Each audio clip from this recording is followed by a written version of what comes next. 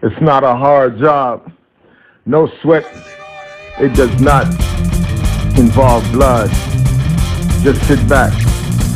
Easy times listening to Mod God.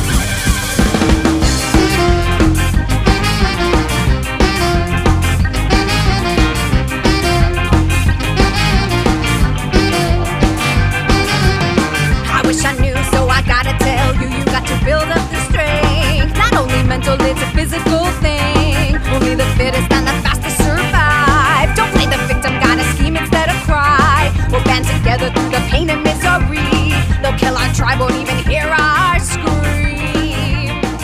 Need to survive.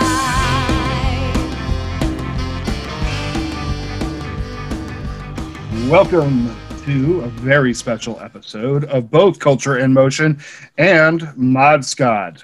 These are we have an intersection today where we are going to talk about the music of ska and its effect on the world, as we normally do. And this is we're also going to be talking about early ska movement and Black culture with resident aficionado Mike Crenshaw. Is that Mike? Pew, pew, pew. Hey, everybody. Hello. It's having you here today. Good to be here. Good to meet you, Rachel. Good to meet you, Anthony.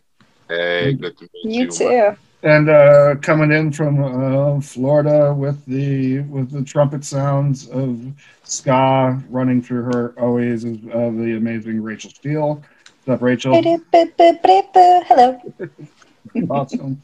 And of course, what can I say? Anthony Robinson, the funniest dude I know.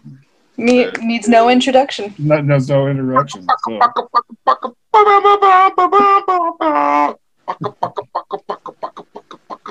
This is what it, My ska. That's my ska. that's good shit. Love it. So Mike is working on a project. Do you want to talk about your project, Mike? Yes. Sure. I'm working on a number of projects stemming from a concept based on my life story and how it intersects with stories of others who were into the same lifestyle. And that is Black Skinhead. Black Skinhead is the working title of what was going to just be a podcast, what is a book that is developing what will eventually be a series of documentaries, documentary split up in a series. And there's some other stuff going on with it too. So we're developing all of it simultaneously, but one of the strongest aspects that's available for people to check out now that's in the world in production and available is the It Did Happen Here podcast. So if you go to itdidhappenherepodcast.com, you're going to be able to check out these podcast episodes to talk about some of the history of some Black skinheads from the Midwest and how that intersects with the founding of Anti-Racist Action and anti-fascist and anti-racist organizing in Portland, Oregon. Well, so if some of our listeners aren't aware, that word skinhead really throws a fear into it. So were you hanging out with those guys who threw a chair at Geraldo Rivera, or what was that? You know what I mean? Like, because that's what I think most people think when they hear that word. That reference right there. Yeah, it's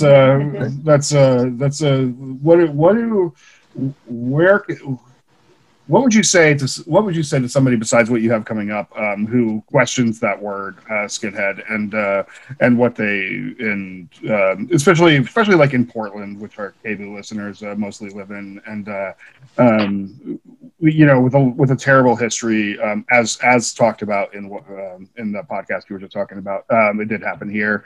A terrible history with that word. Do you want to give a little rundown of the history of the skinhead movement and how it pertains to Black people and how it transformed into a racist emblem? Yes, but before I do, put on your seatbelts because you're in for a long-winded answer. Here we go. So what is ska? Get ready. I don't want to blow your socks off, right? But the funny thing is that everybody involved in the skinhead movement has this explanation like on a holster on their hip because we get to say it an awful lot. So. You know what's funny? Like being an entertainer, being a performer and a public speaker and stuff. There's this thing that happens where you can tell when you're losing the room. You know, even if it's just one person, and you start to see them like kind of like go into an unconscious dimension while you're talking to them. Right. And I have answered the question so many times that I have this kind of insecurity, like it's too rote, you know, and I can tell I'm losing the room. But anyway, we're talking to people who are listening to the radio, who are on the internet. And the history of skinhead started in the late 60s in England, okay? You had, you know, the term "the sun never sets on the British Empire," right? That's because the British was the world's most widespread colonial power, and they had invaded all these countries and lands all over the world. And some of those places were in the West Indies. They invaded the West Indies in a colonial imperialist mission, and they were looking to, you know, find gold. They committed atrocities and acts of genocidal warfare against the native people there, the indigenous people there.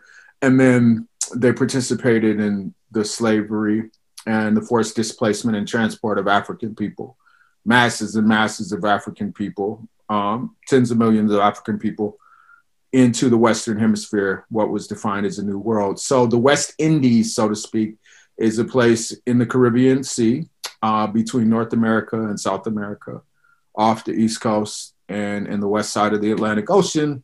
And it is, there are islands there. One of them is Jamaica. So Jamaica was a British colony. In the late 60s, working class Black folks from Jamaica were migrating to England because they were colonial subjects looking for a better life in the financial centers of Great Britain. Okay, so when they came, they brought with them their music, their style, and their culture. And some of that music was early forms of reggae that would become, you know, roots or ska or rocksteady reggae. And when they got to England, some of the white kids that were in the working class communities took a liking to the style of these Black Jamaican immigrants, and they started listening to the music, mixing it up socially in dance halls together. And that's when British ska was born. And that's the two-tone. When you see, you know, groups like Selector and the Specials and Madness, often they're associated with this black and white checkerboard, right? And a certain style, high and tight, you know, tapered suits and skinny ties and, you know, button-down shirts and so forth. And that was a representation of the Black Jamaicans and the white British kids coming together and enjoying the music and the culture. And the style that was born from that mixture was called skinhead because the kids wore their hair short. The Black kids would keep their hair short, and the white kids started cutting their hair like the Black kids and even putting parts in them. And that was the early expression of the movement that was, I won't say it was based on racial unity, but the fact that it was multiracial was a definite aspect of it. Would you say there was class elements in that too, right? They were all working class people. This was not, you know, upper middle class kids might have seen it and thought it was cool and tried to get into it. But this is coming from what would be considered the hood. This is coming from the bricks. This is coming from the poor people mixing it up. Right. And, you know, in England, you know, they are still, you know, particularly at this time, it might be a little lighter now, but I mean, the class system was still very, very much in place. And that, you know, and has been since the beginning of time. So you really saw at that point, probably not much different in viewed by society from immigrant workers to other dock workers. You know, I mean, there wasn't a real like now it's broken up where, of course, like working class people oftentimes are, you know, can be against other poor people in our culture. But at that point, the class system sort of led, you know, really the forefront of England, structure. So you saw a lot of those kids with all short hair because they all worked at the docks and they couldn't have long hair going to the docks. And they that all coming together really became a real big moment of unity, whether it was actually real unity or not. I think more so than ideological unity, there was just the practical circumstances that brought people together. People had to work together. They had to live around each other. And if you look at the fashion of the skinhead, it's actually a utilitarian style that's got some crisp edges on top to try to make it better. So you got work pants and jeans, you got work boots and work shoes, but you're going to polish them, and you're going to press those jeans, you're going to press those pants, and you're going to top it off with a crisp button-down shirt and a V-neck sweater, Suspenders or anything. I was talking to a friend of mine. He said that in Jamaica back in the day, anytime they would perform, they would look their best in their best suits and their ties and their white button-down shirts. And that's something that carried over when ska started becoming more popular in Britain. What else stuck? What else kind of is more remnant of that culture, though, that people associate strictly with ska? So the crispness of the fashion. Yeah. The crisp edges, the lines, the seams, the hems, the hair, the lines in the hair. Yeah. That all comes from Black folks who did not have much. So when it was time to step out, we did our best. And that a handful of us have been talking about this. A lot of the Jamaican cats were influenced by R&B and soul from the United States. So when you look at the dress styles, when you look at cats like Smokey Robinson, Stats Records artists, they're all wearing the same uniform that the skinheads wore, because this is when the uniform of young Black folks in the community in the urban centers in the United States who didn't have a lot of money, but when it was time to be out in public, they were going to look good. And I'll take it full circle. The first time I went to Africa, I was in Rwanda, and I was rooming at a conference with these guys who came from one of the poorest countries proportionately as far as gross national product, gross domestic product, and per capita income. One of the poorest countries in the world. They would have one pair of shoes and maybe two pairs of pants and a couple of shirts, but every morning they would polish their shoes and they would iron and press their pants and shirts. So when you saw them, they were looking better. You might have come over there with a whole suitcase full of stuff. Right. Yeah, I think that wanting to look good is a representation of a lot of people who were raised in extreme conditions. Like, there's just something about that, like looking fresh and looking good. That's like such a good, strong, make you feel like a real person, in a world that particularly isn't treating people like real people, and it's like a constant complaint by like right wing, like racists and junk like that. Like, oh look, well somebody's wearing like a fancy pair of shoes, or like, oh, they're spending, like, you don't understand, like there's like a day that you can go out and you can, like, you know what, I'm gonna buy myself a nice pair of shoes, and so I look good, and then I can feel like a human being. Well, also there's a practical element to that. You can't look poor when you want to go, say, apply for a job or socialize, things like that, or at least feel good when you look poor, right? So that's why people do that a lot of times, just to be able to feel good enough to walk inside of a door and do something important. I mean, I speak from experience and observation on that. So that's part of it too. It's not just, I gotta have Jordans. It's the idea of these nice shoes are gonna help me get farther along with whatever things I'm going for in life. Yeah, it's a measure of dignity. Yeah. You can take a lot. You can take my civil liberties. You can try to take my human rights, but you're not going to take away my dignity.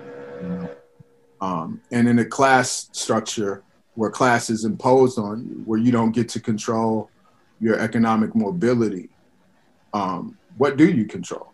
You get to control the way you express yourself. You get to control the way you show up, when you leave the house. So I have a question. So there are a lot of those like fashion choices, music choices that define skinheads. Are there any like ideological like creeds or anything that define a skinhead nowadays, now that it's a little more evolved, or is it just a time period?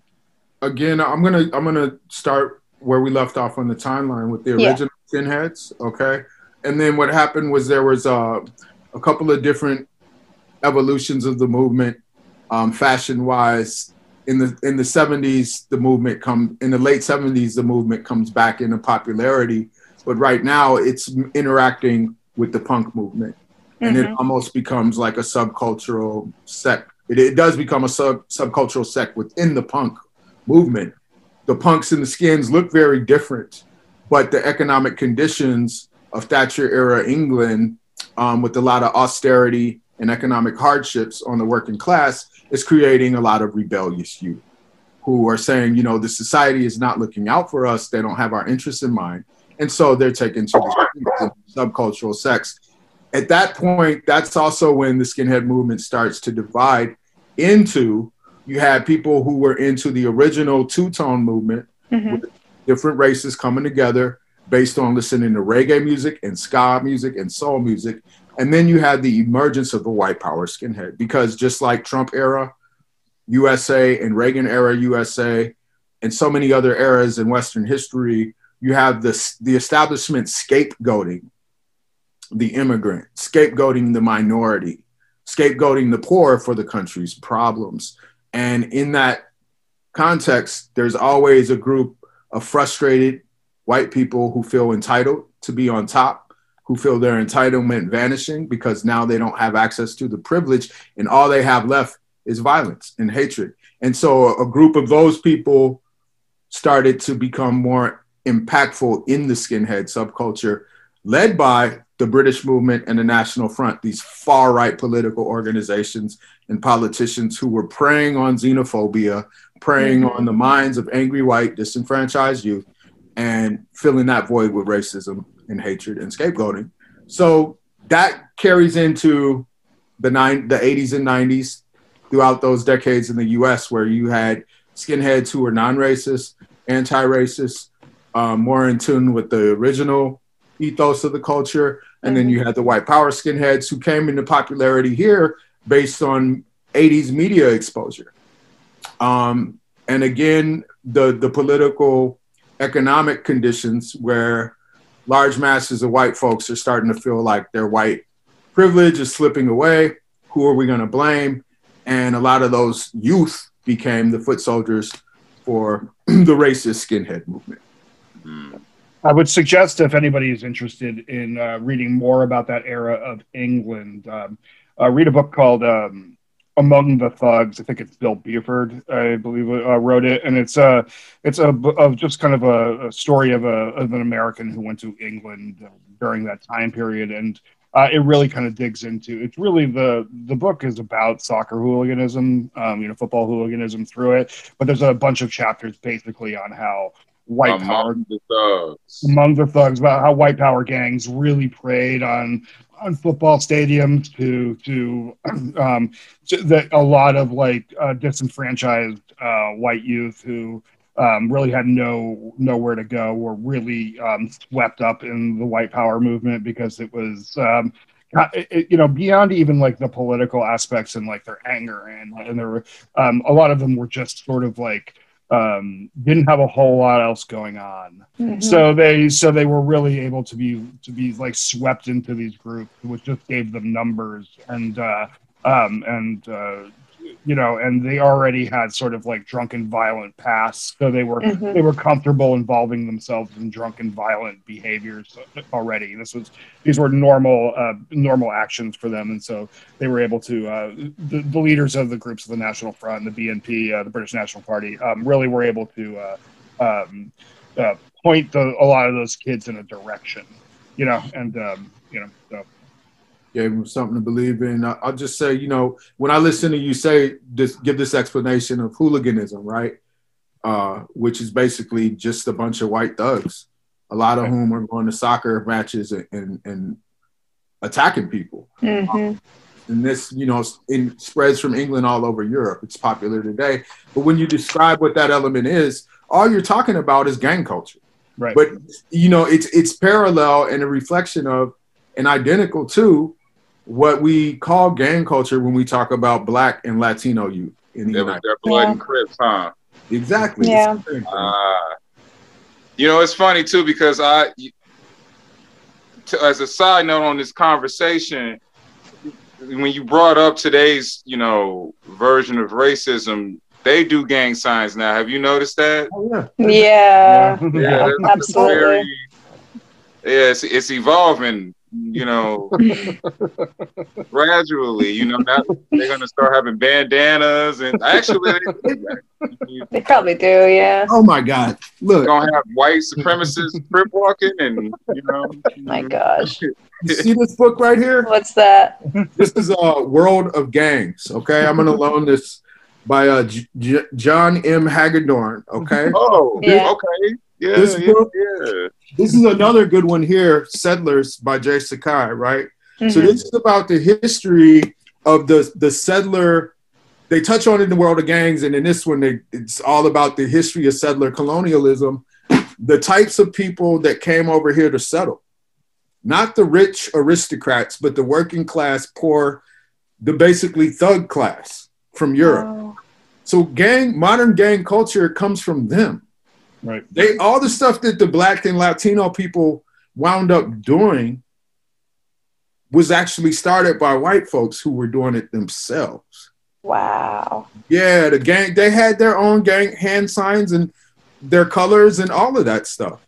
Because Wow. it was the white ethnic migrant classes that were in these urban centers that were poor that started the modern gang culture in the United States. And it was the non-white immigrant populations had to form gangs to protect themselves. Yep. Right. I was just going to say that. Right, from the running right, riots, because the yeah. white people would raid the Black neighborhoods Right. and burn everything to the ground and massacre people. And the Right. police, I'm sure, did absolutely nothing about that. Well, they're just They another. were gangs, the That's- police, the fire department, they were all coming from white gang culture, actually. Oh, wow. I'm glad you said That's- that, Mike, Yeah. about that particular aspect. Yeah, that's very important to know. Yep. And it's really pretty, like, I mean, even you could even watch something like, let's say, like Peaky Blinders is a really great example of, like, whenever people get impoverished people will figure out ways to try to get themselves out of it. Yep. And there will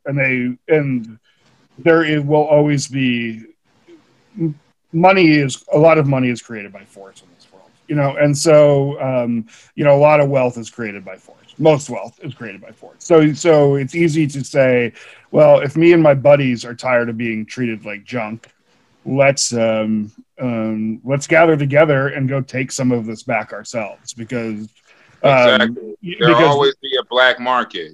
So to speak, exactly, right? exactly. Or you know what, they have it and I can take it. So Right. and if we decide to, and when we decide to step out of the quote unquote social contract, then all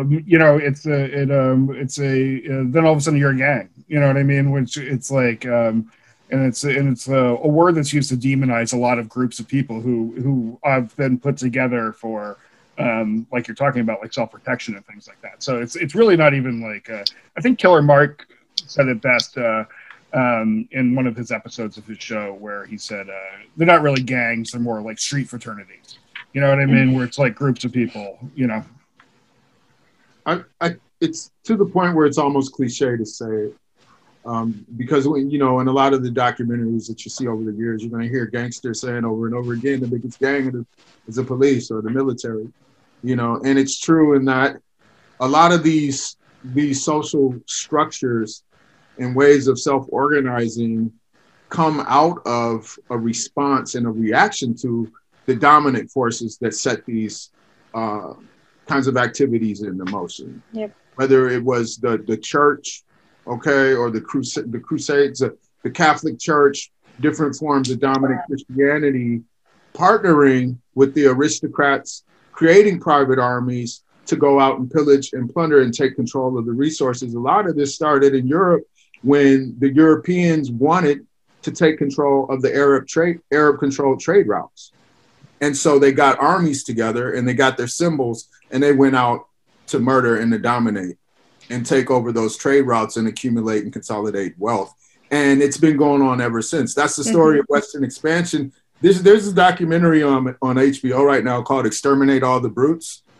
Check that out. Made by a Haitian filmmaker, and it's dynamite. He explores the whole history of Western expansion and genocide that brought us modern civilization. And you're just going to see the same things we're talking about over and over and over. Mike, what are your feelings on ska once it got towards the late 80s and 90s onward? Early 90s, yeah. Third and fourth wave. You know, honestly, guys, I have to confess, sometimes I have imposter syndrome as a black skinhead because I preferred reggae over ska. I feel you. I'm a big dance hall person myself. Nice. Something that Anthony, something that actually I'm critical of in skinhead culture is this whole claim to be anti-racist, but we only mess with ska that happened in a certain period. And I'm like, what about the evolution of ska in the dance hall though? Y'all don't do that? So shout out to my guy at Box Cutter Brigade on Instagram. My guy, Jabari, aka Corky, old skinhead of Chicago Black Skinhead, because he put me up on this new British mashup between ska and dancehall and hip hop, right? Ooh. And it's this brother, what's his name? King Agi. Have you guys heard him? No. No. Man, his music is cold. It's got the best elements of everything I love about ska and reggae, but it's like modern hip hop, and it's very cool. Yeah. Those are and the early ska guys. I think that there's like, you know, a lot of people don't realize that ska itself was really like the first of like the quote unquote reggae. It wasn't even called reggae at that point. You know, not until Tooth came out with Do the Reggae, and that was, you know, and that was like the dance hall of the time. And then Jamaica went through a heat wave, and they couldn't dance as fast, so they came up with Rocksteady, which was more mellowed out and more taken after soul music. I love dub. Dub is so slept on. Yeah. Yeah, and dub, I can kind of come and go with dub because like a lot of the root stuff I don't love, but like there's some really great stuff out there, and especially like when they mix it up with like the Rocksteady and the DJ stuff, like Big Youth and U-Roy and stuff like that. They can really get some amazing songs in there, you know, amazing styles, and it's really like the first attempts you see at like hip hop, like mastery of music, like breaking things up and like cutting in samples of different songs and using old songs to make new songs. You know, that's pretty cool. Well, a lot of people don't realize that without reggae, there would be no hip hop, right? Right. Oh yeah. Oh yeah, absolutely. Particularly with Kool Herc, you know. Yep. And all of that stemmed from jazz. Like when the transistor radios came over to Jamaica, they were listening to it and they tried copying it, and then they made their own style, and that's how ska came around. I think even the dub plate as the instrumental B-side, okay, of a record. One side has the vocals on it, one side is just the beat, you know, and that's what the guys would toast over, which is the birth of MCing. Right. Yeah. Right. Yeah. Because they had to keep the party moving. Because the moment the party wasn't moving, that's when the trouble starts. Right. So we're going to keep everybody on the dance floor and keep everyone having fun, and that's what we use this microphone for. You ever see those old days when a lot of the guys would only be able to afford one turntable? So they had like the other record in their hand, and they had this like one movement that they did with one hand where they could just like turn one record into another one. It's like it would barely break the freaking sound. Like the sound would just keep moving, and they would just take one right off the table and slap another platter on, and then boom, it was on. It was pretty cool stuff. I mean, really learn to keep it going. It's you guys mess with Quincy Johnson? Quincy Johnson? Linton Kwesi Johnson? Oh no, First time hearing that name. Okay. He's one of my favorite Black British reggae artists. He was big in the 70s. Been doing this thing out through the 90s. Hardcore political dub reggae artist. Okay. Say his name one more time so I can dial that in. Linton, Linton, Kwesi, Kwesi Johnson. He was also in the British Black Panther Party. Oh, yeah, that's going in my. Let me check that out. Yeah. Do you acknowledge? So let me. I want to ask you, Mike. So there are variations of skinheads, over time. Do you acknowledge like sharps and, over the years I've encountered like sharps and, even like just straight edge people who associate, the skinhead with that part of the culture. Are you into those type of variations of it? Yeah, I grew up with a lot of people who were sharps. When I first moved to Portland, a lot of my best friends were guys who were already sharp skinheads against racial prejudice. Sharps formed kind of parallel to the Minneapolis Baldies. If you go back on the timeline, we founded the Minneapolis Baldies in '86. I think Sharps formed right after us on the East Coast. Either New York or New Jersey was the first Sharp chapter.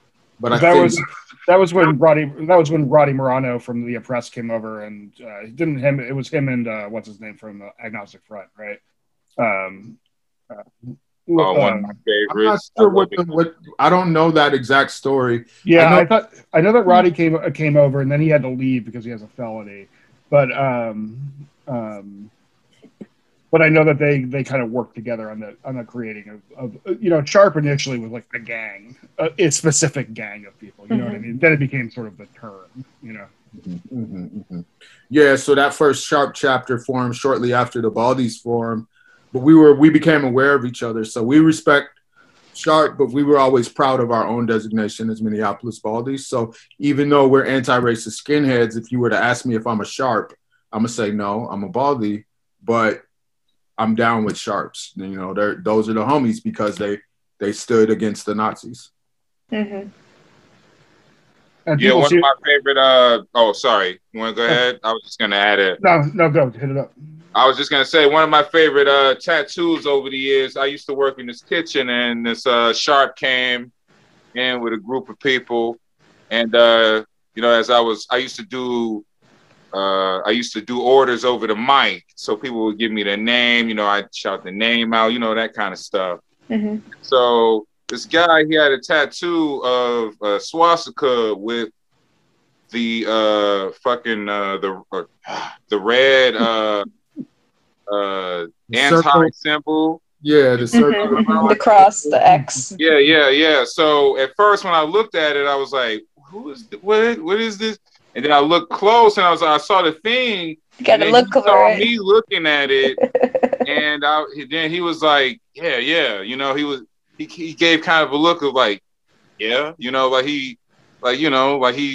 like he's a bad gentleman, right? So, so I was like, all right, yeah, I like that, man, So that was like one of my first encounters with the Sharp. So I was like, okay, cool, Yeah. I always tell the young homie, Cool Chief Rock, I said, if I was a white boy, I'd be a skinhead. That's funny. That reminds me of a Hard Times pitch someone made. It's like, I really regret getting this anti-swastika tattoo in 2 installments because they got the...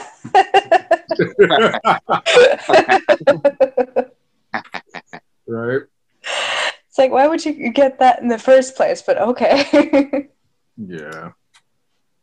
Well, you see a lot of these guys, we call them Peckerwoods, right? Who did time in prison and they got the white power tattoos, but if you were to say something to them, they say, I just did what I had to do to survive in prison. I don't really believe in that, and that's a whole other That's story. What people say, yeah. That's a whole other story. I've heard that excuse before, and it's all right. It's something to consider. Yeah. I think for some of them it's authentic what they're trying to express, and for some of them it's just a way to get you off their back, Yeah.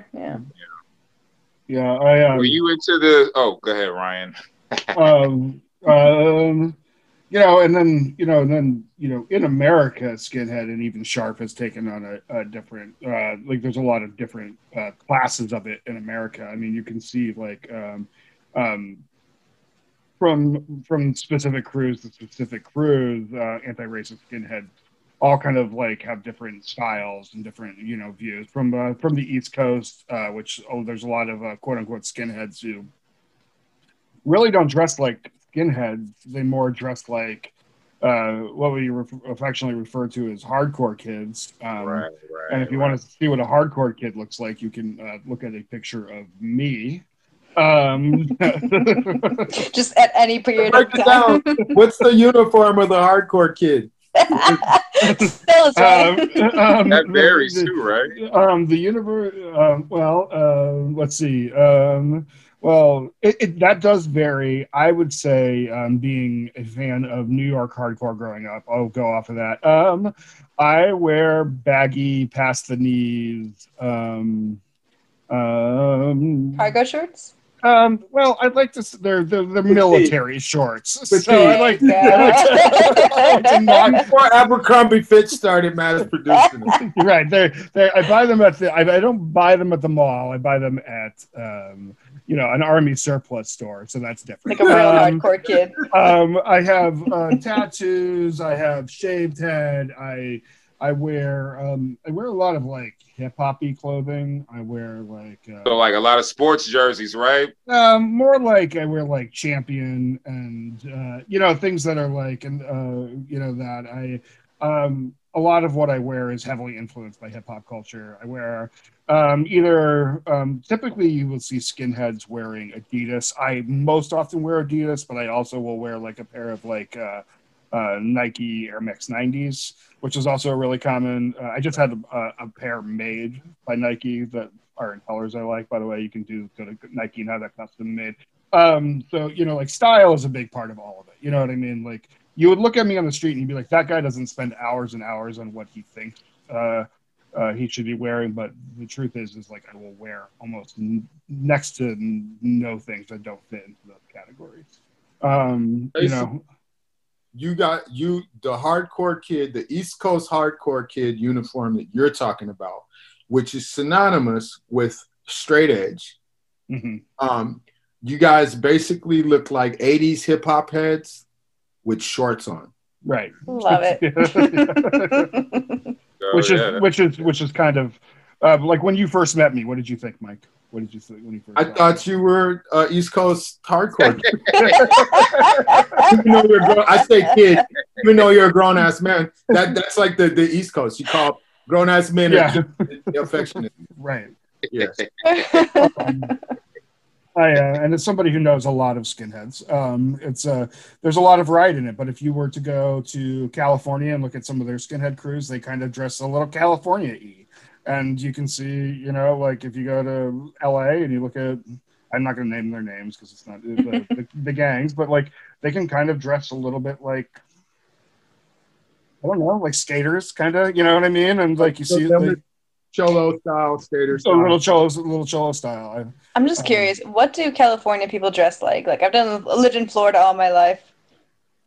Yup. A lot of Vans, a lot of low. One thing I noticed is low cut shoes. Okay.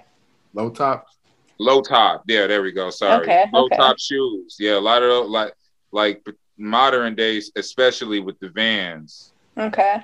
I know back in the day, it used to be a lot of like high top Chucks, which you still see some of that. Sometimes, that was big in grade school for me. Over here, that's like skater. Like skaters would wear those kinds of shoes, but it's like all the youth over there, all the youths. Youth. I find California really is like. California, like subculture kids, like skater kids, all are very cholo influenced. Plaid button-ups, Dickie shorts, Vans, things like that are kind of the common.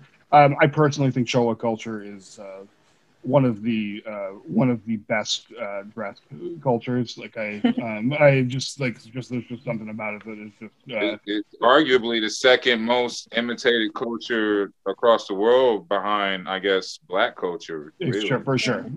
Especially with the tattooing now, you know, everybody tattoos themselves like Post Malone. Cholo. Yeah. He's got head really to toe. kind of, and all of that really led from Lil Wayne, because Lil Wayne was kind of channeling some of that from culture. So, Chicano outlaw culture heavily influenced all American subculture, right? Yeah. State culture, gang culture, outlaw biker culture, different sects of punk rock culture and skinhead culture. A lot of rock and roll looks come from that culture.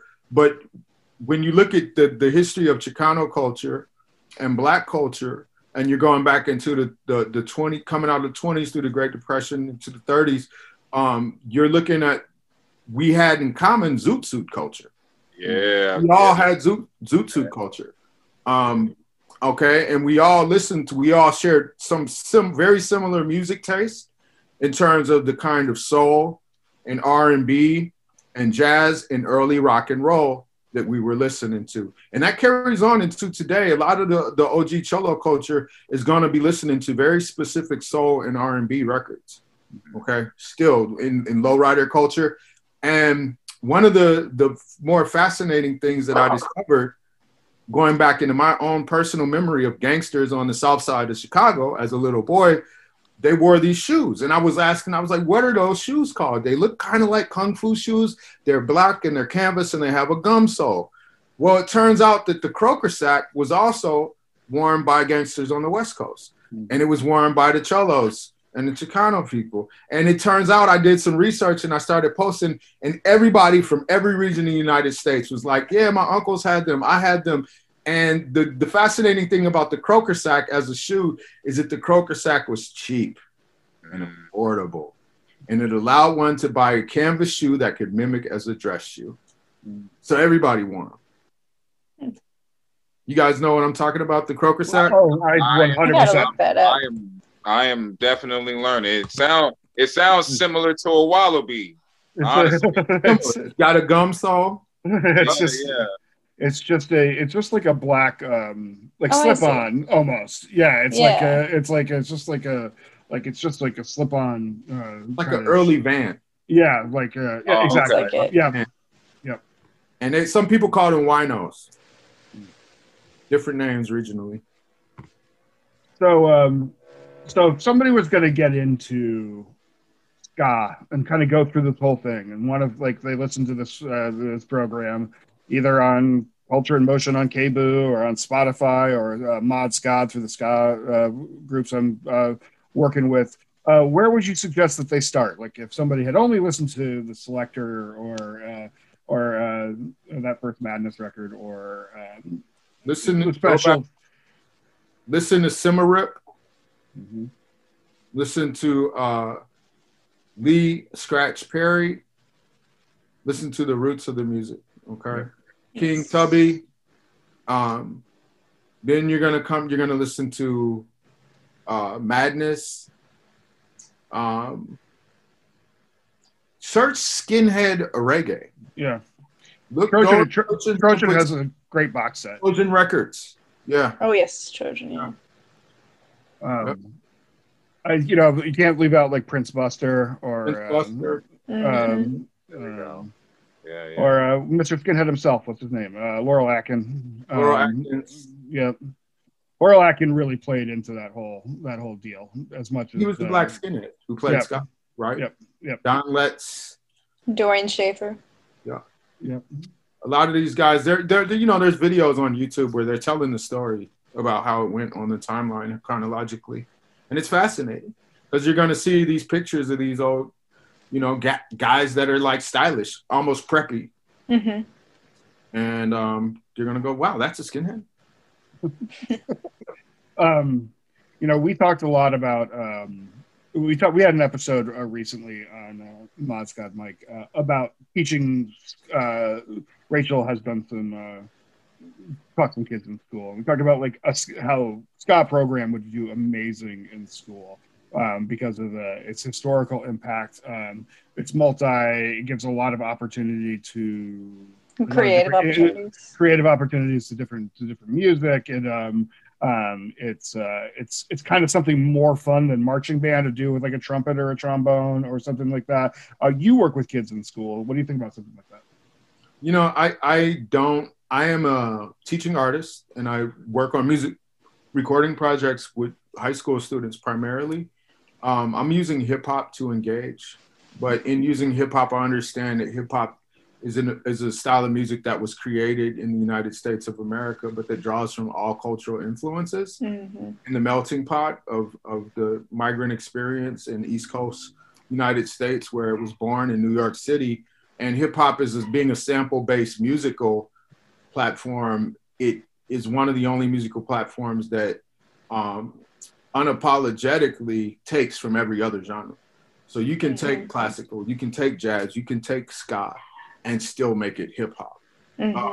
So in the classroom, we have an opportunity to, if we want to branch out and learn about ska and how without ska and later reggae, there would be no hip hop, then that's something that I definitely teach, because I teach the history of Kool Herc and the outdoor sound system culture that came from Jamaica, right?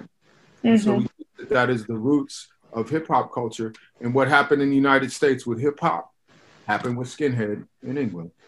These things are developing simultaneously out of the seed of Jamaican migrant culture into the West.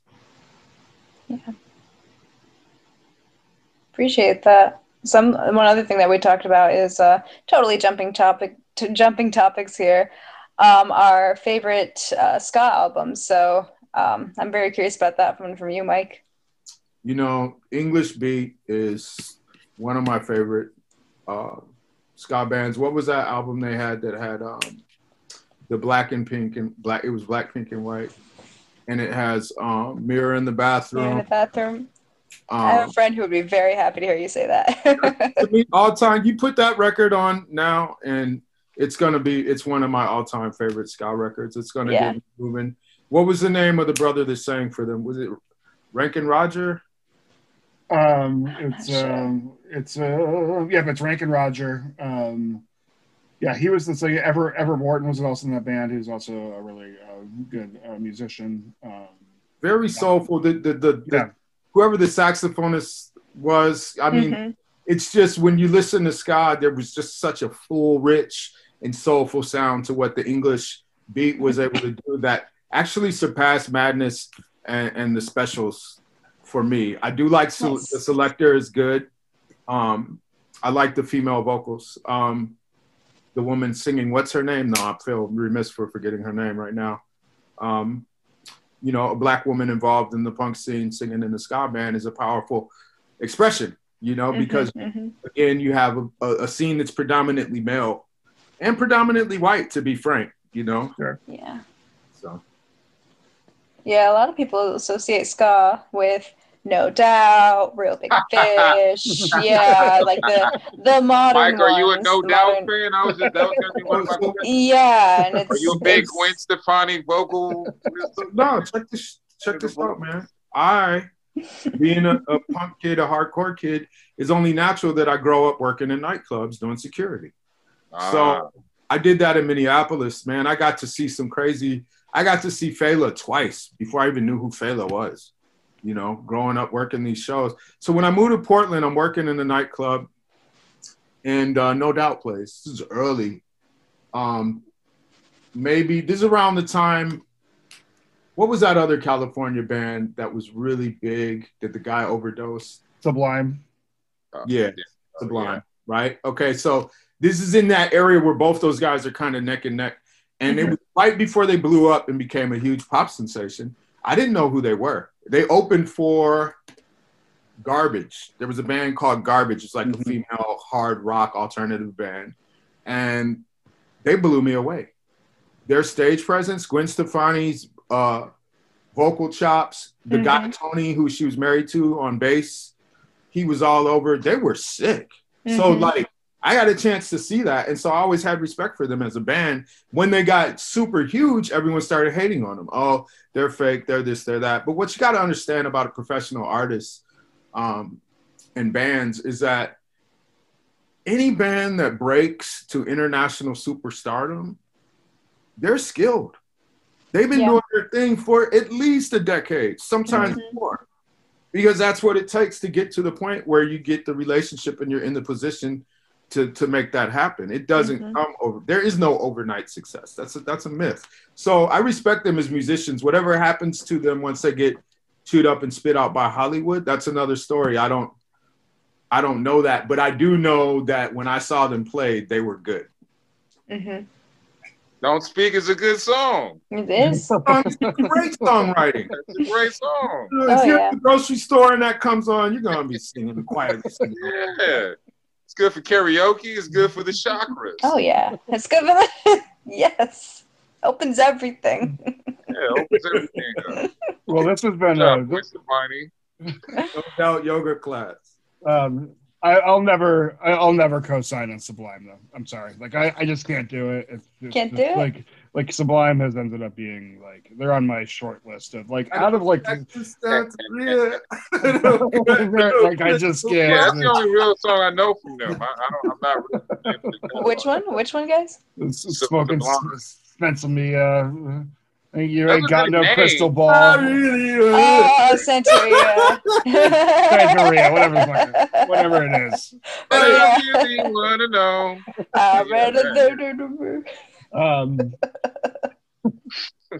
We can't have Laurel Akin and Sublime in the same conversation. I'm sorry, it's just they probably met, and given each other props. But you know what? I really want to do this again. I got to run now. So okay. Great meeting you, Anthony, Rachel, Ryan. Thanks for putting this together. Thank you. It's Thanks, great Mike. meeting you, Mike. Great Appreciate insight. it, man. Absolutely. And thank you for everybody for tuning in for this kind of crossover episode. What a great talk. We'll have Mike on again, and please check out Culture in Motion, and Mike's got many projects. His hip hop stuff is all over YouTube. Mike Crenshaw, please check it out. It's got some great stuff. And then of course Rachel and Anthony, thank you so much for Rachel. What's your band name? The Sensibles. Little shout out. We got an LP coming eventually. LP. What am I talking about? We have an album coming eventually.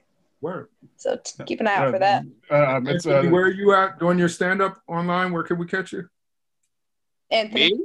Yeah. Yeah, I actually have a sketch video coming out soon, entitled N-Word Scissor Hands. I'll be dropping that soon. And yeah, I do have my stand-up footage out there. You can find me on YouTube. Anthony Robinson, and there you go. Also, I do shows. I mean, everything's opening back up, so I have a show at the Eastside Bar and Grill on the 28th of this month. Nice. Also starting a show at Harvey's here shortly, doing a little game show. So we got some things coming up. I have 4 podcasts. So you can look for me on Culture in Motion, Mod Scott, another gosh dang horror podcast, and I do a web series with a local comedian, Kyle Adams, on YouTube called Supersize We, Comedians in Cars Spilling Condiment, where we test new fast food seasonal items. So that's been kind of fun. And I write for the Hard Times, and I have an upcoming rap career that's going to be on fire. Are we listing all of our side hustles? Look, I'm going to say this and be out. With 4 podcasts, I'm going to call you Quadcast. Oh, I like that. All right, y'all. All right. Peace. Great having you, Mike. Yes. And any last words for Mod Scott crowd? Stay safe, everybody. Stay safe. Vaccinated or not vaccinated, stay the heck safe. Stay safe. Yeah, but really though, get vaccinated. Why would you not get vaccinated? I mean, if it's not your turn yet, or if It's you just have not a your party thing, to go you know? to a week before. What's that? No, I'm just being an anti-vaxxer. If it's just not your Oh, thing, you know, like, ew. it's You still should just take more safe. essential oils. Yeah, like, get your crystals and, like, you know, like, really make Do some sure Gwen your Stefani astrological karaoke. Open your chart, chakra. like, yeah, like, really get your chakras aligned and, like, make sure your astrology chart is, like, really on point. So like, Talk keep to your that science holistic shit. therapist. Yeah, keep that science stuff out of me. Tired of science. All right. Well, I appreciate it. Thanks for a great episode, y'all. I appreciate it. Thanks for tuning in. Pew, pew, Hey, pew. thank you. Mod Squad crowd, we'll see you next week. Thanks a lot. Bang, Adios. bang.